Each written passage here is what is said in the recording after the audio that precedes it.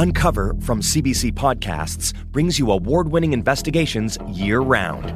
Infiltrate an international network of neo-Nazi extremists. He ranted with racist language. Discover the true story of the CIA's attempts at mind control. Their objective was to wipe my memory. Or dig into a crypto king's mysterious death and $250 million missing. There are deep oddities in this case. With episodes weekly, Uncover is your home for in-depth reporting and exceptional storytelling. Find Uncover wherever you get your podcasts. This is a CBC podcast.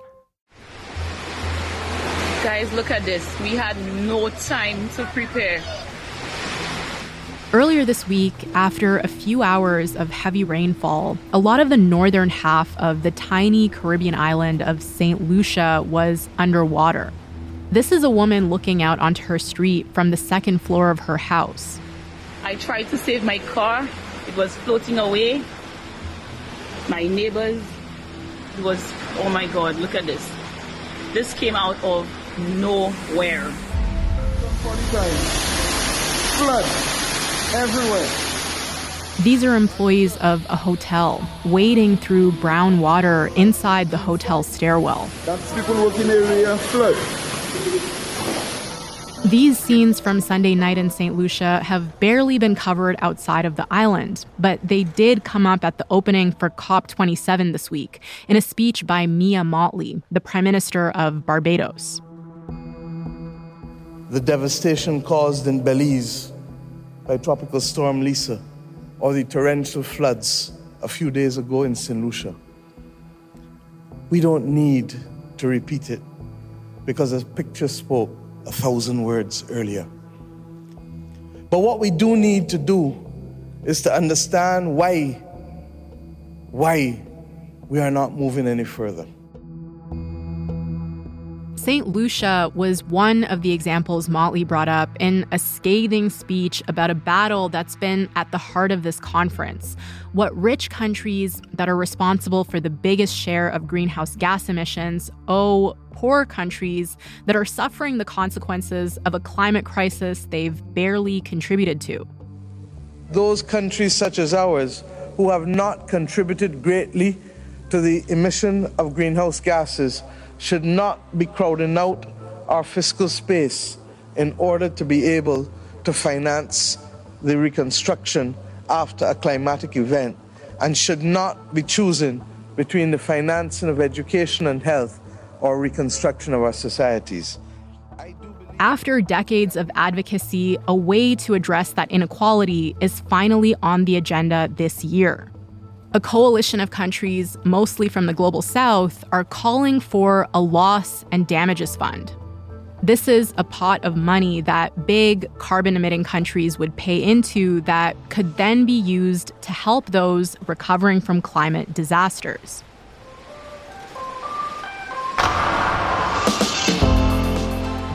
Today on the show, we're going to get into the debate around loss and damages. My guest is Nixon Berry. He works with the Caribbean Youth Environmental Network based in St. Lucia. We're going to talk about why he and others think rich countries should pay for what places like St. Lucia are going through, why these countries have been resisting, and how this would all work. And later, another big story from this week. Elon Musk has now completed his $44 billion deal to buy Twitter after months of legal battles, and he's changed his own Twitter title to Chief Twit.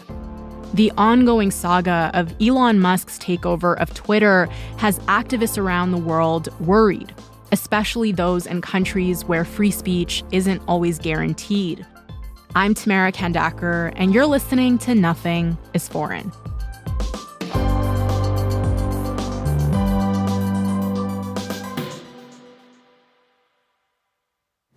Hey, Nixon, it's great to talk to you. Hi, Tamara. It's great to talk to you, and thank you for having me.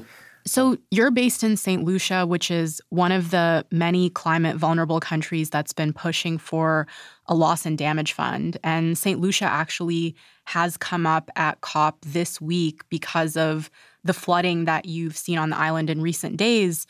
And I wonder if we can start with that. Can you tell me what that has been like? Tamara, it certainly was a very scary experience. It was a normal sunny day. People were about their business, and out of nowhere, the rain started about midday.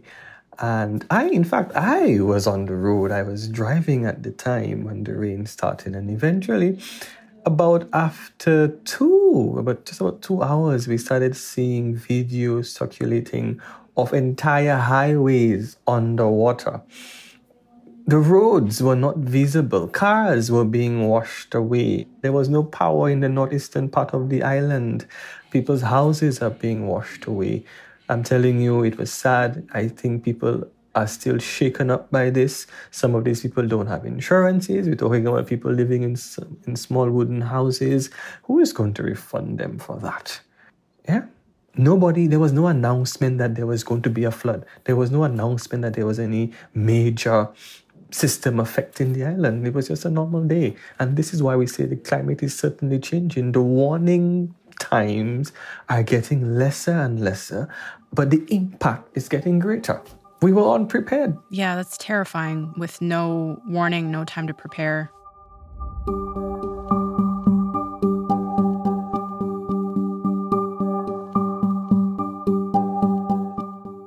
What is it that makes St. Lucia in particular vulnerable to extreme weather and climate change?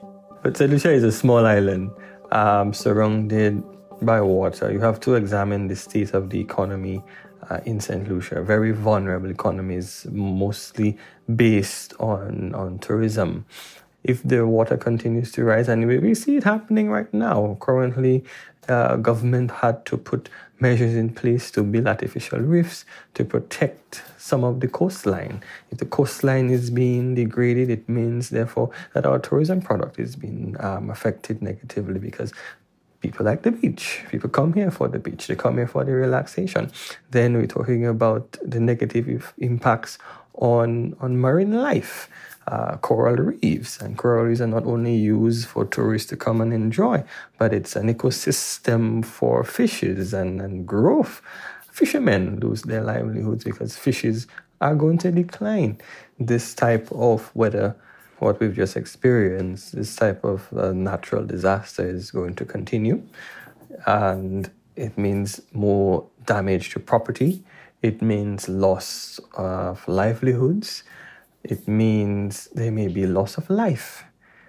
How capable is St. Lucia of handling the costs and the damage that is already going to come as a result of climate change? I think we are in no way prepared. We are in no way prepared financially and otherwise to manage the impacts of climate change. Just look at Sunday. In a matter of hours, millions of dollars in infrastructural damage, money that was not in the budget. We are not prepared in the slightest. We can build all the roads we want, we can build all the drains we want, but if the temperature keeps changing, if the sea levels keep rising, if the rains are going to come in such bucket a drop, as we call it here, one drop is a bucket, and it's going to saturate the soil, you're going to have those flash floodings. Where can we run? Yeah, and there are a lot of countries in the same boat right now. Pakistan, for example, has been dealing with devastating floods. It barely contributed to the climate crisis, but it's seeing the worst consequences of it. But we are finally seeing a loss and damage fund on the agenda at COP in Egypt. That's something climate advocates in places like the Caribbean and the Horn of Africa, South Asia, have been fighting for a long time. Why do you think higher carbon-emitting countries should pay into something like that? I think the answer to that is simple. If you're responsible, if you're benefiting and you're responsible, then you need to pay. You need to accept responsibility for what is happening. This phenomena that's happening is not caused by St. Lucia. You cannot even measure St. Lucia's carbon footprint. You can barely measure the carbon footprint of many of the countries in the Caribbean, in that chain. But we are the ones being mostly affected.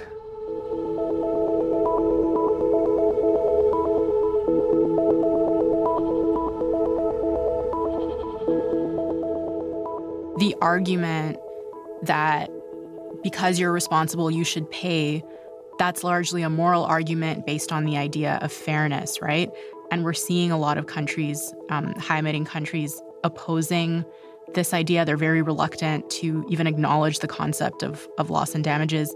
Do you think that moral argument is enough to convince richer, higher carbon-emitting countries to contribute to something like a loss and damage fund? Of course not.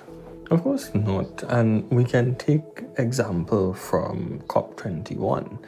We were all excited. World leaders flew on their fancy jets, booked expensive hotels in Paris, and it was a sight to behold of the kind of show that was put on for the world to see. And you begin to ask yourself, what is the result? Major contributors have pulled out from their commitment to the Paris Agreement. So this is not a matter of moral. It's human. And so it depends on who is sitting in the chair and how we feel today.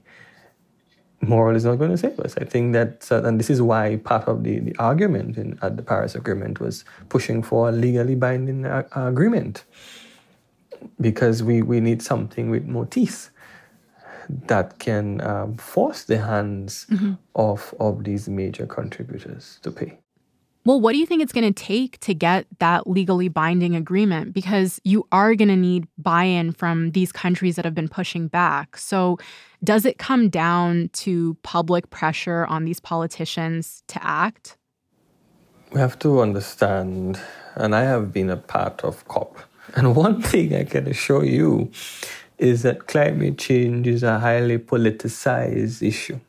This moral, this buy-in that you're talking about, of course, it comes from more than moral beliefs. We have to continue public pressure because we're not going to get it anywhere else. The United States pulled out of the Paris Agreement. It took a change in government to have a buy-in again, and that came from the electorate. Yeah? So this is a grassroots movement.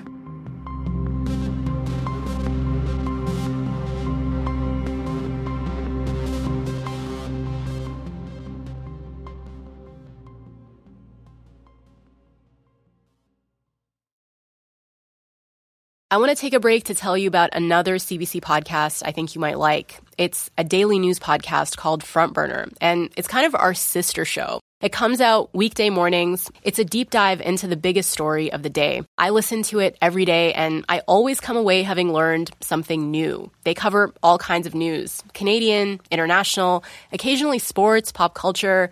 It's hosted by the brilliant Jamie Poisson. Check it out on CBC Listen or wherever you get your podcasts.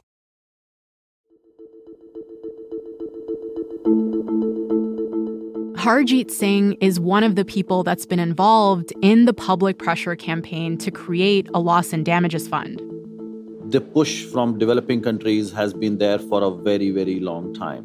The first time when the issue of climate impacts was raised and how to address them was way back in 1991. He works with the Climate Action Network. It's a coalition of groups from around the world working on climate advocacy. And he says that the fact that this is on the agenda is a huge win. It was by small island states who could clearly see that because of the impacts of climate change, there are going to be devastation from sea level rise, from floods and storms, and they wanted a mechanism in place. But rich countries did not pay any heed to their request. So imagine the fight started almost 30 years ago, and particularly in the last 10 years, we have it as part of the negotiations, but never reached a point where it was prioritized politically to the point that we have seen yesterday. Since January, and especially since the floods in Pakistan, civil society groups like Harjeet's have been ramping up the pressure, and they've managed to force the issue onto the agenda.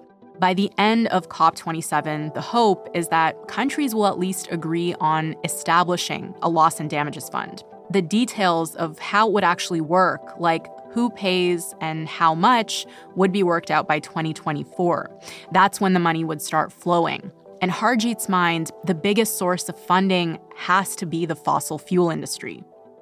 Even now, the kind of windfall profits they have made, they should be taxed so that people who are suffering from climate impacts can be supported, and also people who are facing the energy crisis, because fossil fuel industry is not only causing climate crisis, but also health crisis and the energy crisis, where people have been forced to choose between heating and eating. And there are other options that we can explore, such as tax on aviation, shipping, financial transaction tax, and of course, these massive subsidies that's going to fossil fuel industries.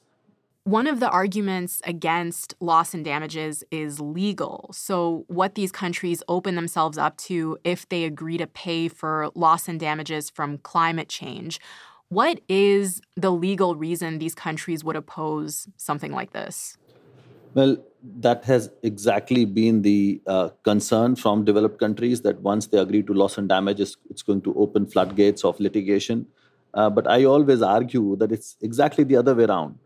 You have a chance to actually, be in a more cooperative and show solidarity, so that people who are getting impacted for no cause of theirs can be helped. But if that doesn't happen, then people have no option but to take those companies and countries to court, which has already started happening. I would say more we cooperate in this space, less number of litigation cases we see, which have already been multiplying because of inaction that we see in the climate space. John Kerry is at COP27 right now. He's the U.S. climate envoy, and he's committed to talking about this fund. But he also said at an event last month that no country has enough money to help places like Pakistan that are recovering from climate disasters. We have a limited, we're not, you tell me the government in the world that has trillions of dollars, because that's what it costs. Let's be serious about this. We got to talk about how we're going to do it. How do you measure it? How do you allocate? What do you allocate? Where's the money coming from? What do you make of the idea that no country can afford to do this? Well, first, the question is whether those companies are obligated to pay or not. Absolutely, yes. Because the climate disasters that we are facing right now are a result of industrialization that happened over the last 150 years. And countries like the US have benefited from that industrialization, extraction of those natural resources. We have seen countries like the US or Europe as a region able to mobilize hundreds of billions and trillions when it came to financial crisis in 2008. And of course, the military spending is in trillions. So countries have money. It's about the political priority. Look at the fossil fuel subsidies again.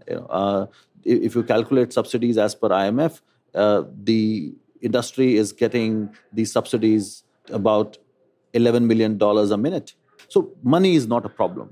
It's about how we redirect those resources from perpetrators of the climate crisis to victims who are suffering. Harjeet says he's optimistic that by the end of the conference, there will be agreement on establishing a loss and damages fund.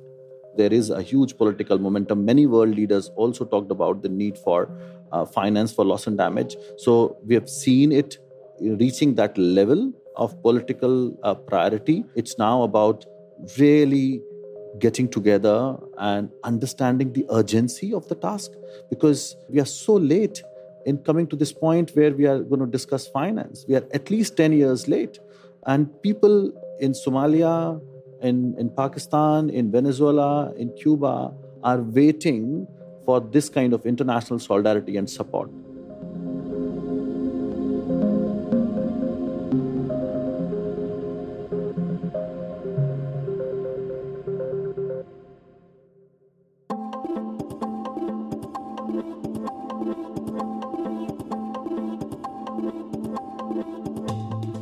So like a lot of journalists in North America, I am on Twitter, and I use it to follow the news, find guests for the show, and read people's comments on whatever is happening in the world.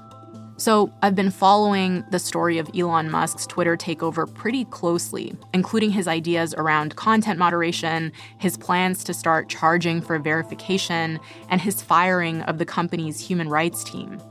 And for me, if there were ever a time where I couldn't use Twitter, it would mean losing one way to stay in touch, put my thoughts out there, and see how other people think. But for a lot of journalists in other parts of the world, the stakes are way higher. For example, Kirsten Han is a journalist in Singapore, and she uses Twitter to talk about things most people don't talk about publicly in Singapore. And she's got around 29,000 followers who are listening. Singapore has issues with human rights and also civil and political rights. I use Twitter as a way to let people know what's going on. So, for instance, this year, I used Twitter a lot to talk about the death penalty for drugs in Singapore and how many people were executed this year for drug offenses. Kirsten is often risking her personal freedom when she's on Twitter. Her outspokenness on and off the platform has actually gotten her investigated by local police. That's why, since Elon Musk bought Twitter, she's been worried. We're not all like the US. We all have different considerations and concerns, and I'm not convinced that he understands that. In countries like Singapore, Myanmar, Thailand, and China, where there are restrictions on free speech, Twitter has, over the years, become a really important tool for organizing and expressing dissent. And with its future up in the air, activists are wondering if they're going to be able to keep doing that. Ya-Cho Wang has these same concerns. She's a senior researcher on China with Human Rights Watch, and she used to work with the folks at Twitter's human rights team. They were let go last week, along with almost half the workforce there. And we started off by talking about what that could mean for journalists and activists around the world. I can give you a good example that just happened to me 3 days ago. Jian Wang is a Chinese activist. She's based in the UK, and she posts a lot of information about China-based activists who are imprisoned, who are harassed by the government. So she gets trolled a lot by the accounts that are suspected to be affiliated with the Chinese government. Then recently, she was suspended again because of the abusive reporting, and there were also a lot of accounts that were impersonating her. So I saw at least 10 accounts that claiming to be her. So I used to deal with that by talking to Twitter, and they would take actions. This time I just, messaged her and saying, sorry, Jane, the contacts at Twitter that I know of, they all got fired. That's the real consequences for real people who are doing great work. The most recent development is that Elon Musk wants to remove the verification system where a blue check mark tells you when a high-profile account is who they say they are. He wants to get rid of that system and start charging $8 for it. What are the implications of that for activists, for example? Twitter, has verified lots of activists in authoritarian countries. So this provides a layer of protection to their accounts. But if you have to pay for that, first of all, $8 is not a small amount for a lot of people in countries outside of the Western world. And secondly, I think it's more important is that if you have to pay through a credit card, it's very likely that, it's attached to your real name identity. Then, they'll get a chance for the governments to find out who is behind those Twitter accounts that are criticizing the government. Mm-hmm. So this poses a real risk to people who anonymously on Twitter, expressing views that are, not accepted by the society or by the government. Right. So we have concerns like the implications of the lack of verification. We could see an increase in trolls and impersonation. Loss of personal data is a worry. The implications for free speech. And I'm wondering, which parts of the world are you seeing these concerns in the most? Can you give me a few examples? You mentioned China, but where else?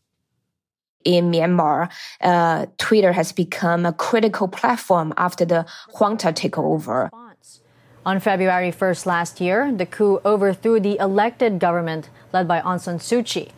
That triggered months of nationwide protests, ensuing a bloody crackdown by the military. Hundreds were killed in the crackdown, and tens of thousands have been displaced. People are using Twitter to express themselves, criticize the Huang Ta. Myanmar activists are already saying that Twitter was not doing enough to protect them. They're already in a lot of disinformation that are suspected affiliated with the government. And now, after Twitter fired lots of the people who are responsible to protect them, we will see even a worse situation for those activists. Hong Kong, the same. Hong Kong used to enjoy a high degree of press freedom, but in recent years, Beijing really cracked down on that. Journalists have gone to jail. They closed down major newspapers. So people go to Twitter, people go to Facebook to express themselves, to report on the news. It's become a more and more important platform as a result of the government's increased repression on the traditional media platforms. Right. And just to offer another example, we were talking to a Thai journalist named Pravit Rojanapruk, and he brought up how important Twitter is for politically active Thai youth. It's a place where you could talk about controversial topics like monarchy reform, and you're protected because you can be anonymous. And he was saying that he was worried that might be at risk. I hope that Elon Musk will recognize the value of Twitter. After all, he paid a lot of money for it, and ensure that it remains an open space.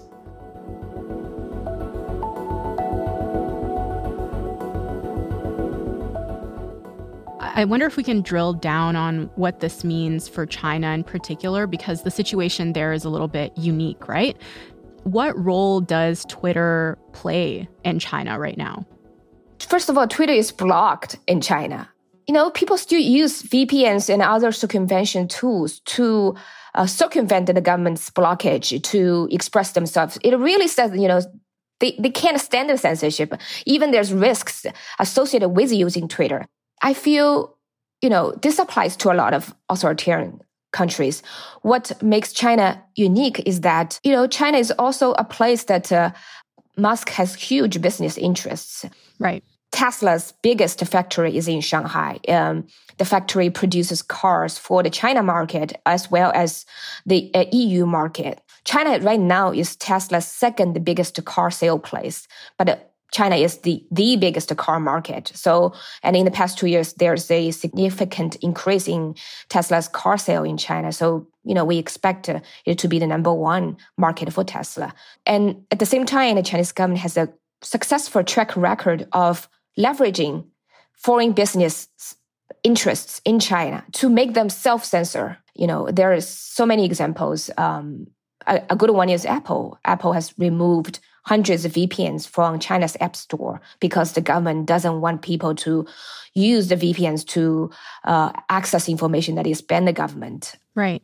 But what are the fears exactly, given Tesla's huge interests in China? What could this takeover potentially mean? What are the fears that users in China have right now? I think the biggest one is the safety of their accounts. For example, the Chinese government goes to Twitter saying, this anonymous account on Twitter is criticizing the government. We wanted to know who is behind the account. And another thing, I would mention is that because the Chinese government are already doing a lot of disinformation campaign on Twitter, try to propagate its own narratives on issues like Xinjiang, where crimes against humanity is happening, also issues like Hong Kong, COVID. So Twitter in the past several years has taken down many of those campaigns, the accounts they suspect to be fake. They are worried that they're going to stop doing that or doing less of that. So Twitter will have more and more disinformation that are originated from the Chinese government.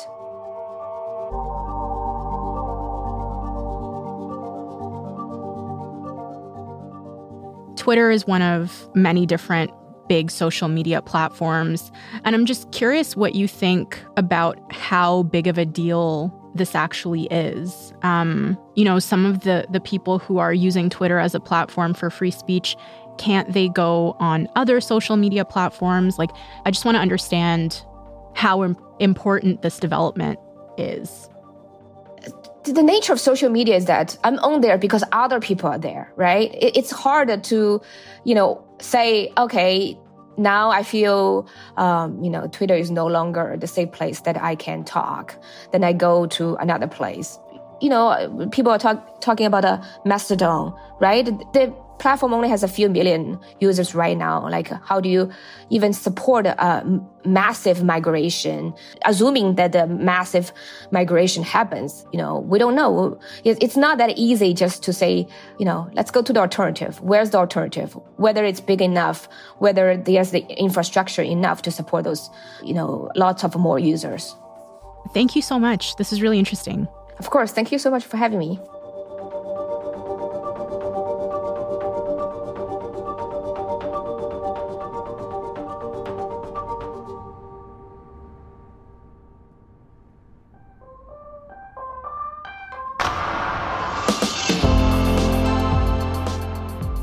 All right, that's all for this week. Thank you so much for listening. Our producer is Joyita Sengupta, and our sound designer is Julia Whitman. Our senior producer is Elaine Chow. The executive producer of Nothing is Foreign is Nick McKay-Blokos. Nothing is Foreign is a co-production of CBC News and CBC Podcasts. Our theme music is by Joseph Shabason. I'm Tamara Kandaker. Thank you so much for listening, and I will talk to you later.